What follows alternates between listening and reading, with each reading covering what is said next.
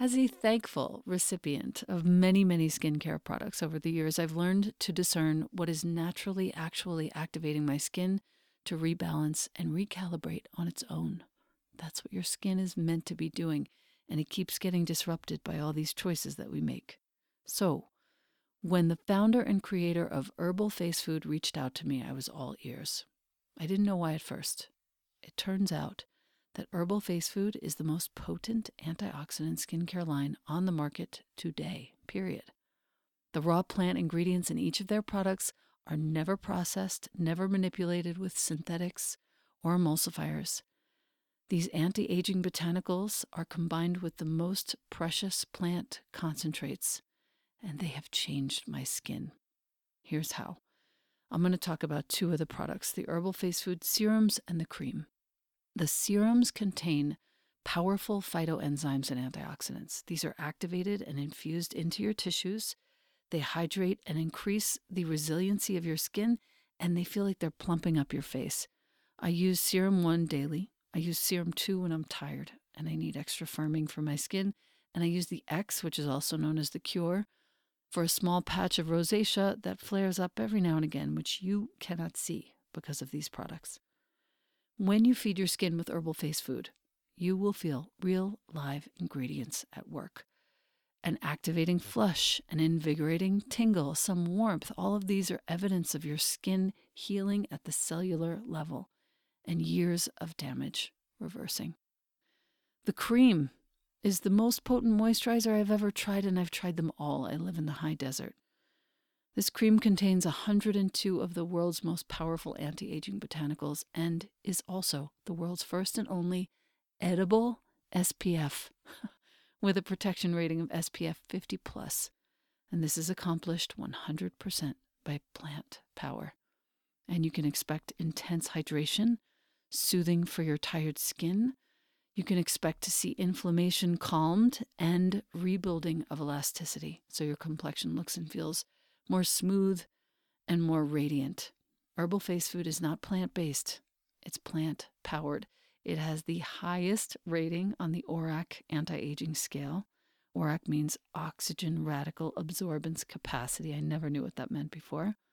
The highest, over 30 million on that scale. By contrast, vitamin C in skincare rates under 100,000.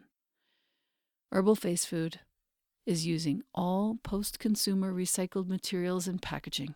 They use glass and aluminum, which is super easy to recycle as well. The products and packaging are 99% free of plastics. They contain no ingredients that involve the destruction or harm of any plant, animal, or marine life. These are 100% plants only, these products. These active concentrates are coming from the seeds, the fruits, the leaves, or the flowers of the plants only. These products have been a complete revolution for me. I know that you will love the way your skin looks and feels after using it even for just a day or two. And the best part is that Herbal Face Food has offered us, you, my community, a code to receive 20% off forever, ever. The code is capital ELENA 20. Once again, that's my name in all caps, Elena 20. The site is herbalfacefood.com. The code is all caps Elena 20. It's not just your first purchase, it's any purchase. You will love these products, and I am so grateful, Herbal Face Food, for the change that you have made in my life. Thank you. Welcome to the Practice You podcast. My name is Elena Brower.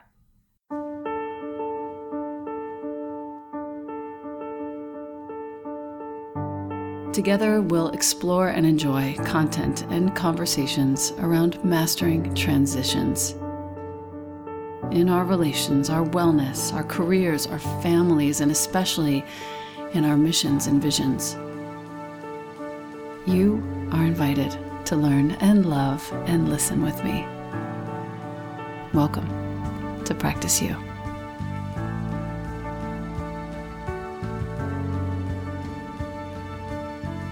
Welcome back to the podcast. I am here with longtime friend and colleague in the yoga world, in the activism world, Carrie Kelly. Welcome to the podcast, my lady. Thank you so much. It's great to be here. Yeah. We are recording this just prior to the election. But for both of us, it feels as though this thing has already happened. We don't know what the outcome is when you listen to this, but we do know what needs to happen, whether it's the orange overlord or Joe Biden and Kamala, my queen. We still have healing to do. And Carrie and I are here for a brief moment to talk about what it means to hold all of these disparate truths in one body and somehow stay steady. So for me right now, Carrie, I just want to introduce you to my listener. You are the founder of Citizen Well, CTZNWELL. Listener, go ahead. Get distracted and look it up right now. CTZNWELL. This is a movement that Carrie has founded to mobilize the well-being community into a powerful force for change.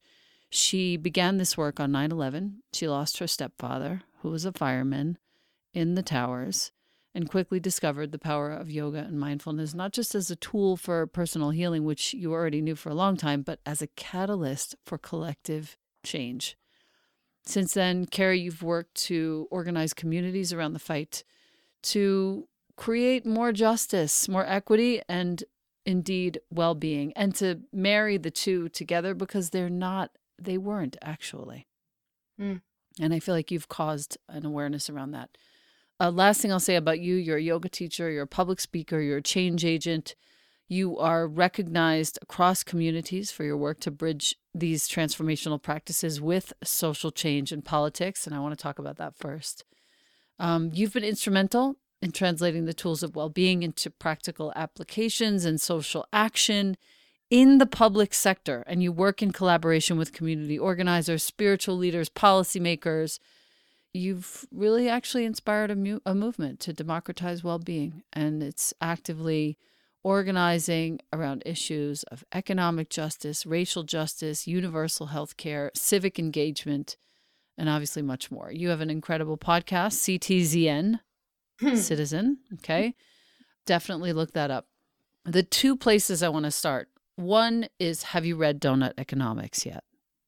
No, I haven't. You have to read that book. First question. No, wow. you have to read that book. Donut Economics is amazing because what she's talking about is the fascinating bit about the students of economics realizing across the world, this is not just relegated to one country, that the very fundamental principles of economics being growth is a massive problem. And we have to start training ourselves to getting used to what we'll call more sustainable economics rather than growth economics, because the growth is killing our planet. It's a great, great, great book. I'm right in the middle of it right now, and I'm like, folding every page, underlining every freaking line. I love these books. I mean, those are fundamental questions, right? Because we can talk about this, I think, on an economic level. We can talk about it on a personal level or a collective level, right? Like, what are we growing? What are we growing for the sake of? Right. How do we know when we've grown, right? What are the costs of growth? Are we willing to actually, measure the trade-offs often, right? I mean, we're looking at, many, many years of runaway capitalism and the cost of extraction, right? We're seeing play out in spades before our very eyes right now, whether it's to the collective health of our people, or whether it's to, the degradation of the planet. And so anyway, so I think what you're naming is fundamental to this conversation. And I think it's a part of our personal practice, but it also needs to be a part of our political practice, right? Yeah. What kind of growth are we talking about for the sake of what, and what are the trade-offs that we're willing to make, and what are the trade-offs we're willing to not make, right? What's the line in the sand so that we grow in a way that's sustainable? Bridging transformational change in politics has been a hot topic for a very long time. I've had teachers on both sides of the fence. I've had some teachers say, never mix your yoga and your politics. Me too. And I've had some teachers say, like you, like Sean, many of us, who are just like, finally, Amy Apoliti, we're finally realizing, hey, actually, you can't divorce your transformational yoga practice and meditation practice from what's happening on the political stage. Because if you do, you are actually causing yourself to divide yourself and numb yourself in precisely the ways we're trying not to do Mm. in the practice. I mean, it plays into the myth of separation, right? That I think in many ways our transformational practices are designed to heal us from, right? The idea that our individual well-being is separate or distinct, right? Or isolated from the well-being of other people, from the well-being of our systems, from the well-being of the planet is just absurd, right? When you actually think about what yoga and wellness and transformational practice are trying to teach us. They're trying to teach us about wholeness. They're trying to teach us about the inherent interdependence of all things. And so it was always so strange to me, right, that the wellness practice, the yoga practice, what became so insular, right? So almost so shielded, if you will, from the messiness of the world, because the messiness of the world is in fact the practice, and I learned that the hard way on 9/11. I actually found yoga during the time that I was recovering and healing from the loss of my stepdad around 9/11. I lived in New York at the time. We lost 15 people in my hometown. Wow. And so for me, like, the yoga was always deeply embedded in this sort of moment where my eyes were open to the world, where literally I felt like the world landed on my doorstep. And the yoga was the thing that helped me navigate my relationship to the world, my relationship to the uncertainty, right? My relationship to the fear and to the complexity of what it is to be one human among many humans on the planet. But to your point, the myth of separation that I think is endemic to our dominant culture has seeped into our wellness practices. And we've come to believe, I think, especially in sort of the commodification of wellness, if you will, that we can keep wellness to ourselves, that if only we meditate every day and drive a hybrid and eat organic, and give free hugs, then we've done our part. And we know now that that's not enough. And we also know that if we continue to separate the two, we're actually causing, as I said just before, this sort of like psychotic break between what we know to be true and what we're doing to heal. So we can't actually separate the two. I just can't wrap my mind around why people think that that's true. That's an important point to make for people who I think are driven, who are inspired and motivated by the desire to become individually whole or to become more well, that like actually by turning our backs on other people, on the suffering of other people and the suffering of the planet, we're actually causing a further fragmentation of the self. We're actually causing a splitting, if you will, Yeah. of the whole self. That is the very opposite of the thing that we're actually desperately seeking, right? Yeah. It is the thing that pulls us apart from ourselves and one another. Yeah. You said that much more eloquently than I did, my dear. The fragmenting. Thank you. Really, thank you. Talk to me about the function of Citizen Well throughout this election. Yeah. And then we're going to get into what we all need to do now to heal ourselves from the inside out. Well, I mean, Citizen Well was around before the 2016 election, and it really emerged out of my experience in part with Off the Mat Into the World, right? Because I spent 7 or 8 years with Sean and Hala and Suzanne and the whole yoga community, really exploring the relationship between personal transformation and social change.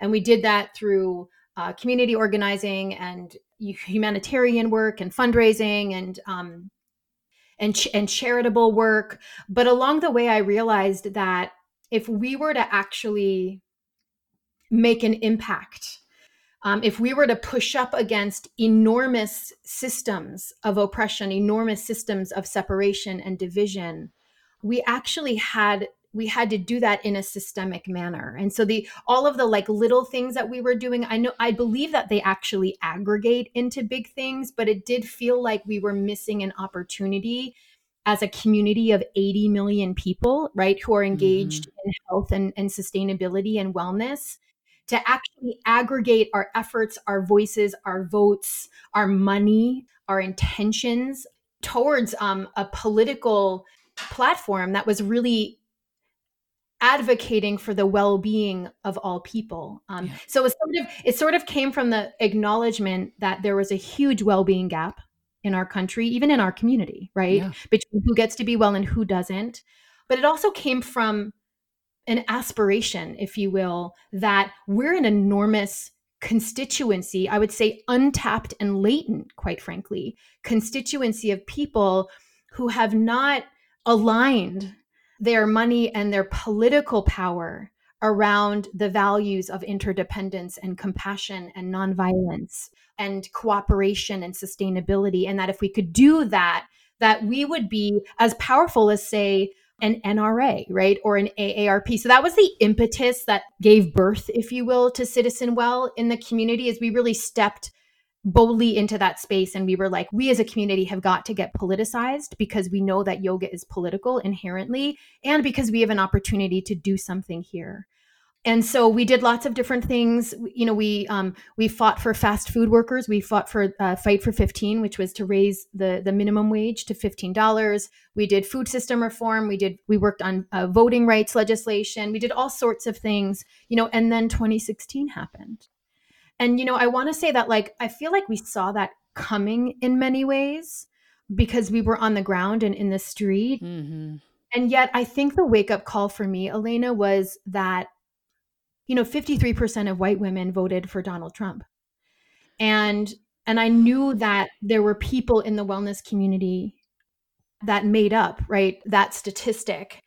And so it felt really important to actually go back to the roots after the 2016 election to revisit, like, what is, you know, what are the values, right, that enabled this man to get elected? Yeah. What is it that's in the way of people getting engaged politically? Why did so many people, 117 million people, opted out of the election that put Donald Trump in the White House?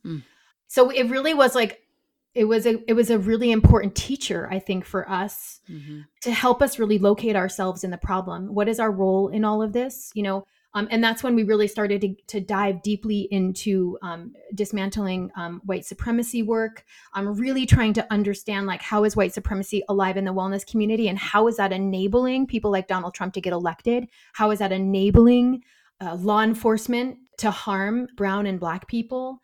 So that became a big part of our work, but it also was just like a returning to the question that you asked at the beginning of this podcast, which is like, how is it that we do not practice politics every day? How is it that we were asleep at the wheel for so long, right? We would vote every 4 years if we were lucky. And how do we actually build a practice of politics that is as everyday, as consistent, as endemic as our practice of yoga and meditation?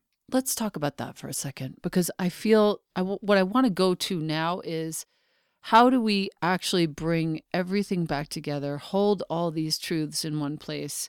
The amount of learning that we've done between May and now is astronomical. The understanding that I've gained around what I didn't learn in school regarding white supremacy, what I didn't understand regarding my own whiteness and all my privilege.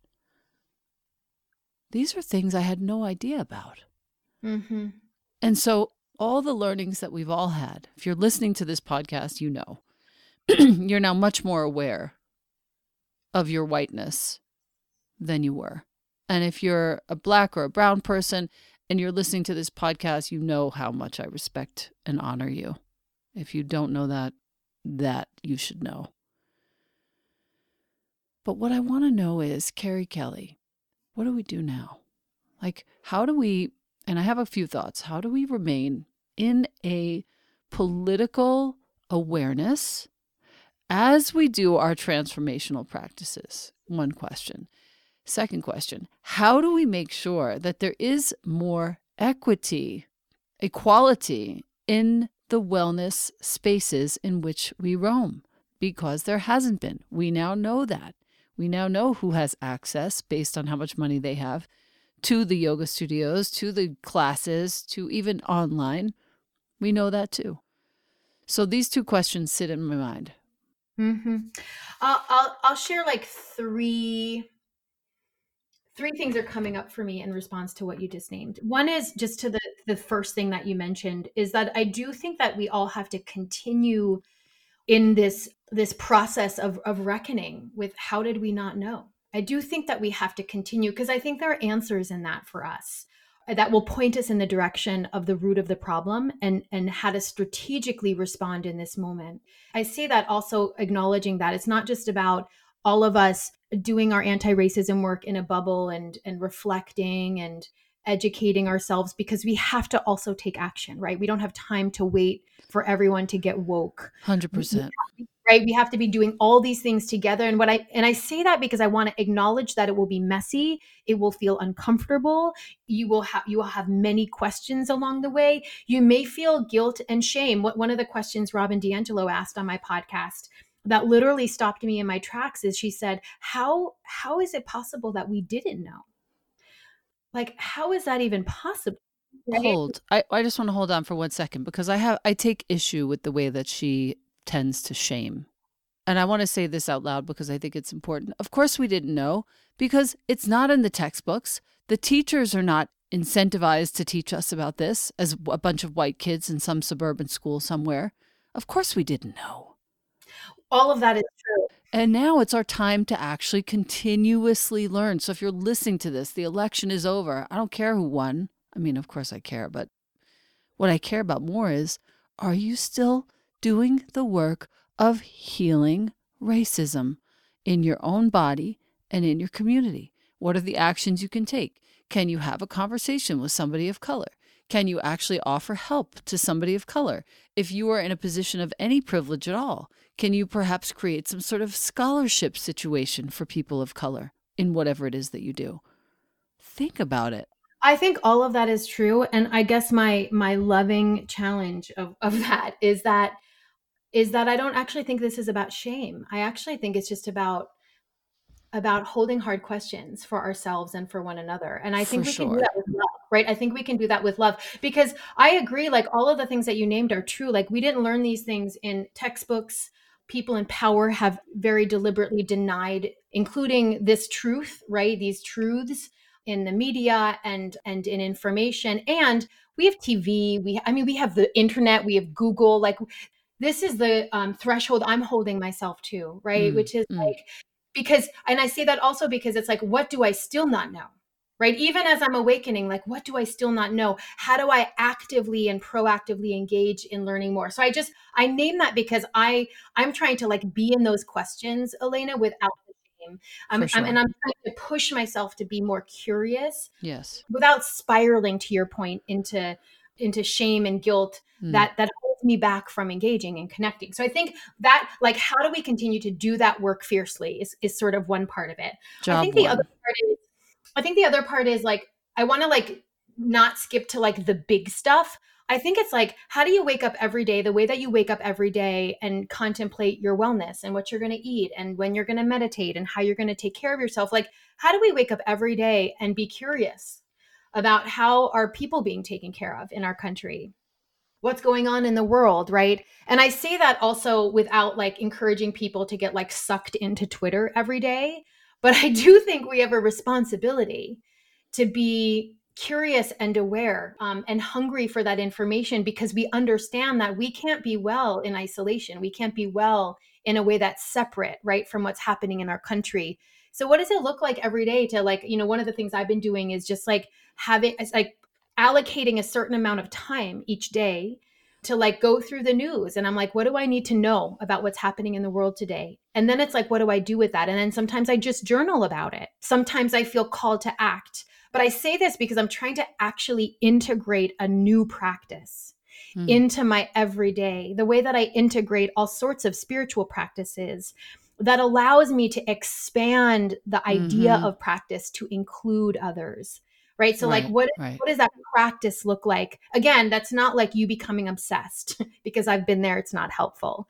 But that's actually holding a question each day, doing a little bit of research each day. Like, what does that ritual look like for you? So that's the second thing And then the third thing that you started to get into is, what do we do, right? And there's small things and big things. So I think in the wellness community, I think we need to start asking questions around who's in charge, who's leading classes, who's included, who's left out, who are we designing wellness for, and who does not feel like they're a part of that vision, who gets to make decisions, who has power in wellness. So I think Right. there are lots of questions we can be asking about the governance, if you will, just to politicize it, the governance of wellness. And that can be the governance of your local yoga studio. It can be what's happening in the magazines that you subscribe to. It can be how you manage your social media feed. It can be how you tell the story of your own personal life and your own political wellness.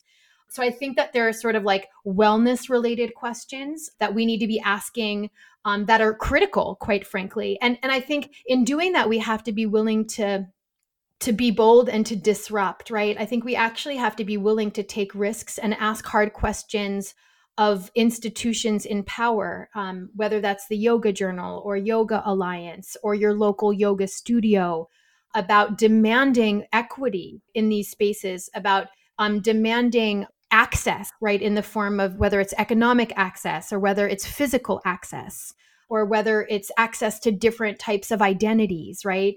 Demanding different leadership, right? Some of the things that I do personally is that when people ask me to speak or to teach, my first question is, who else is teaching? Because I just have chosen to not, I won't actually participate in an event that isn't committed to equity and inclusion. Mm-hmm. Right. So like, what are the negotiations and the agreements that I have with myself and how I engage in wellness that actually helps advance Okay. um, inclusion? And then there's big political stuff, right? Which is like, what does well-being look like, right, on a national level? What does well-being look like when not everybody was able to get tested during the coronavirus? How is like well-being even play into that, right? Right. What does well-being look like when, so I just read an article today that said 1.2 million New Yorkers are getting their food from pantries. Yeah, that's happening right now. What does well-being look like when so many people, there was also another headline I saw today around like millions of people slipping into poverty. No one's slipping into anything. They're being pushed into poverty by this administration, right? So my point is like, how do we start to like see the news not as like this thing that's happening to other people or this thing that's sort of foreign, but like as an actual inquiry around well-being? How can there be well-being for anyone when so many people are living in poverty? How can there be well-being for anyone when 220,000 people have died unnecessarily to this virus because we don't have systems of care, systems of prevention? So that's when politics for me honestly got personal, because I started to like actually see all political issues through the lens of my wellness practice. And that's when I was able to connect the dots. So, for my listener who really wants to have a say and have a voice in all of this, the election is over and there are reparations, there is healing that needs to take place. Talk to me about one, and I want to get super practical and granular. I wake up in the morning.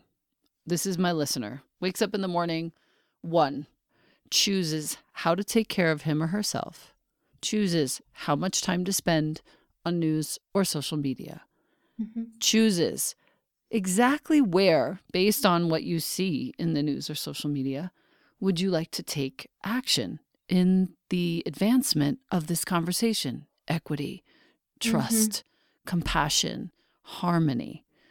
I think those three kind of buckets are really nice to sit with for now. Mm-hmm. You know, I the first thing that came to mind as like what I believe to be a really impactful building block or technology Hmm. for what happens next, which is what you're asking. Because Yes. I want to acknowledge, we're having this conversation before the election. We don't know what the outcome of the election is. It is likely we will not know the outcome of the election for many, many weeks. Yeah. And even when we do know the outcome of the election, based on the way things are going right now, many people in this country will be led to believe that that outcome is false, that that Mm-hmm. outcome is Hmm. is not valid, right? So I say that because I actually think, and this is where I do think our spiritual practice comes in big time. I actually think we're going to need to hold a great deal of uncertainty and unrest and instability for the next few months in a way that we haven't before, quite frankly. And I say that because I think, the spiritual practice is actually what helps us hold those questions, right? With grace and with courage, and with patience. So I just want to hold that for a moment, that I believe that's going to happen. And the very tangible thing that came up for me when you were saying, like, how do we do this, is what I imagine for like the movement isn't necessarily like many millions of people in the street, although, I love that work very much. um, We do know that about you. I'm not afraid to like throw down in the street and get arrested, but I actually think that the technology that is going to help us build the future that we all deserve is by actually building community where we are. So one of the things, for example, we're doing pre-election is that we're encouraging people to actually have living room parties, ballot parties, whether that's on Zoom or in real life, depending on where people are, so that people can get into a practice of actually having conversation about politics with one another. Because we know that we don't all know everything about politics. It's not about being an expert. It's not even about being right. It's actually about being able to be in relationship, being able to be in conversation, being able to be in community politically, right? So what does it look like for us to start to build community in the same way that we build community around shared practice, right? During coronavirus, everybody was coming together on Zoom calls, right? Some people were doing little pods of practice, right? Because they knew that they could come together in groups of 3 or 4.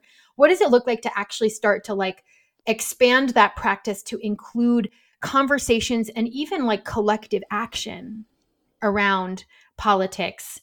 One of the things that we've been exploring at Citizen Well is what sanctuary looks like post-election, Yeah. when people are going to feel targeted and threatened, and rightfully so. And if the economy stays on this trajectory, people are going to need care, right? They're going to need support. And so what if our small yoga pods or our community groups then became sanctuaries, right? In that, like, Mm. we were able to respond to like who needed what on our block, right? Yeah. Yeah. Who needs a meal right now? Who needs a ride to the hospital, right? Who needs just like company because they're afraid of what's playing out in our country? And to me, if we can actually build those sort of microcosms, right, of like political community, and not just political community, I mean like political and yoga community, like a kind of community that is embodying the bridge that you named at the beginning of this conversation, Yeah. that's embodying shared values and practice, but also embodying political literacy and political action. Those are the building blocks of how we start to build from the ground up a new kind of practice where politics is never separate, where politics is never left behind, and also where healing is never left behind. I mean, you mentioned that, like, for people outside of the wellness community who might be politicized, like, they may not have a practice of self-care and healing. No. And so how do we understand that politics is about healing, Mm. and that healing is about politics, and start to actually live that with one another, live that in our everyday, and live that also in how we respond to the really big moments, which are going to be coming, right, in the next couple months. Final question. If healing really is about politics, and politics is really, really about healing, okay, how do I explain that to my listener who's sitting here going, what the F is she Mhm. talking about right now?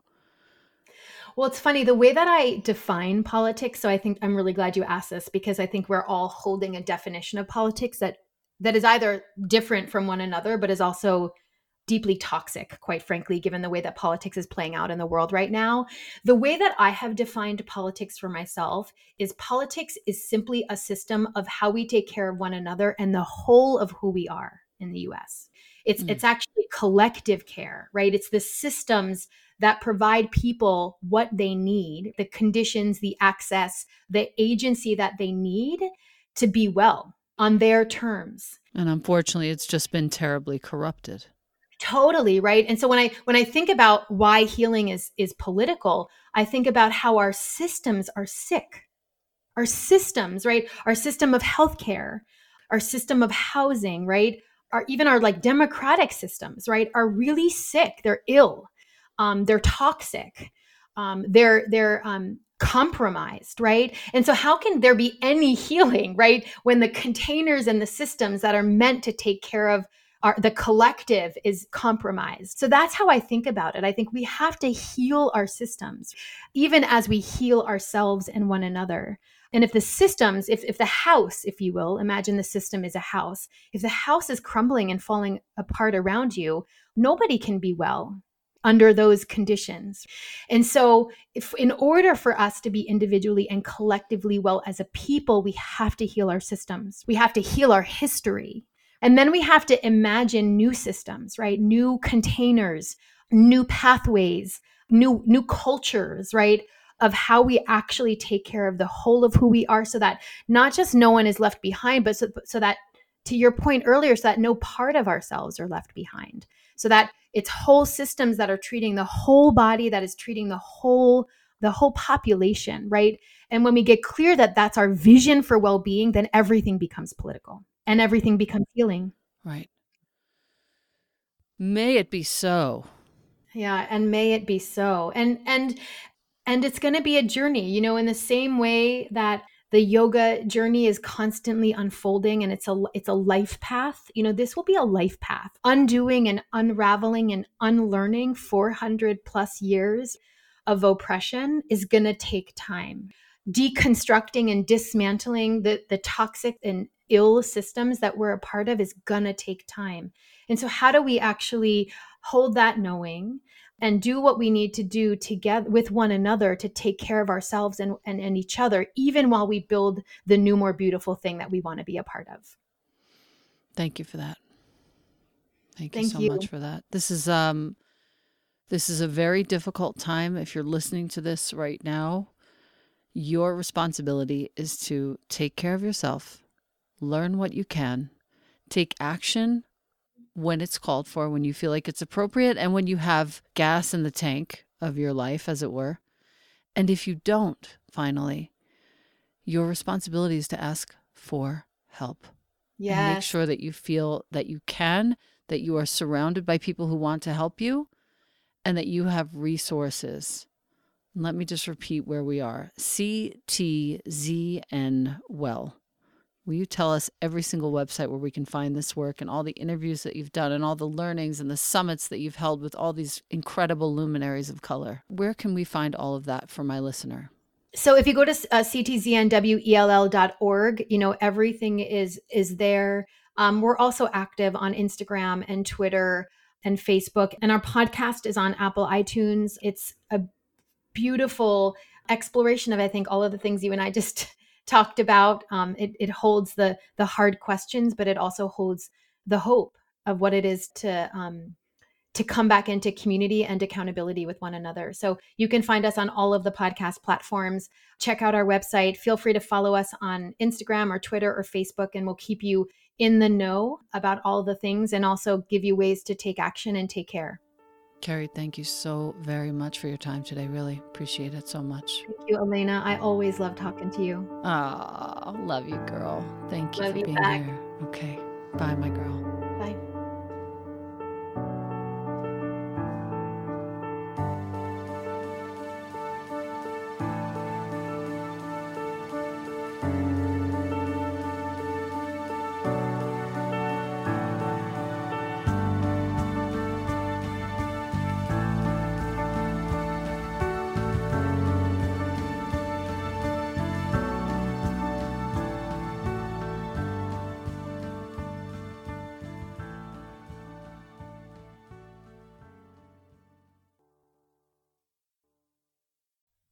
Thank you, AG1, for sponsoring the Practice You podcast.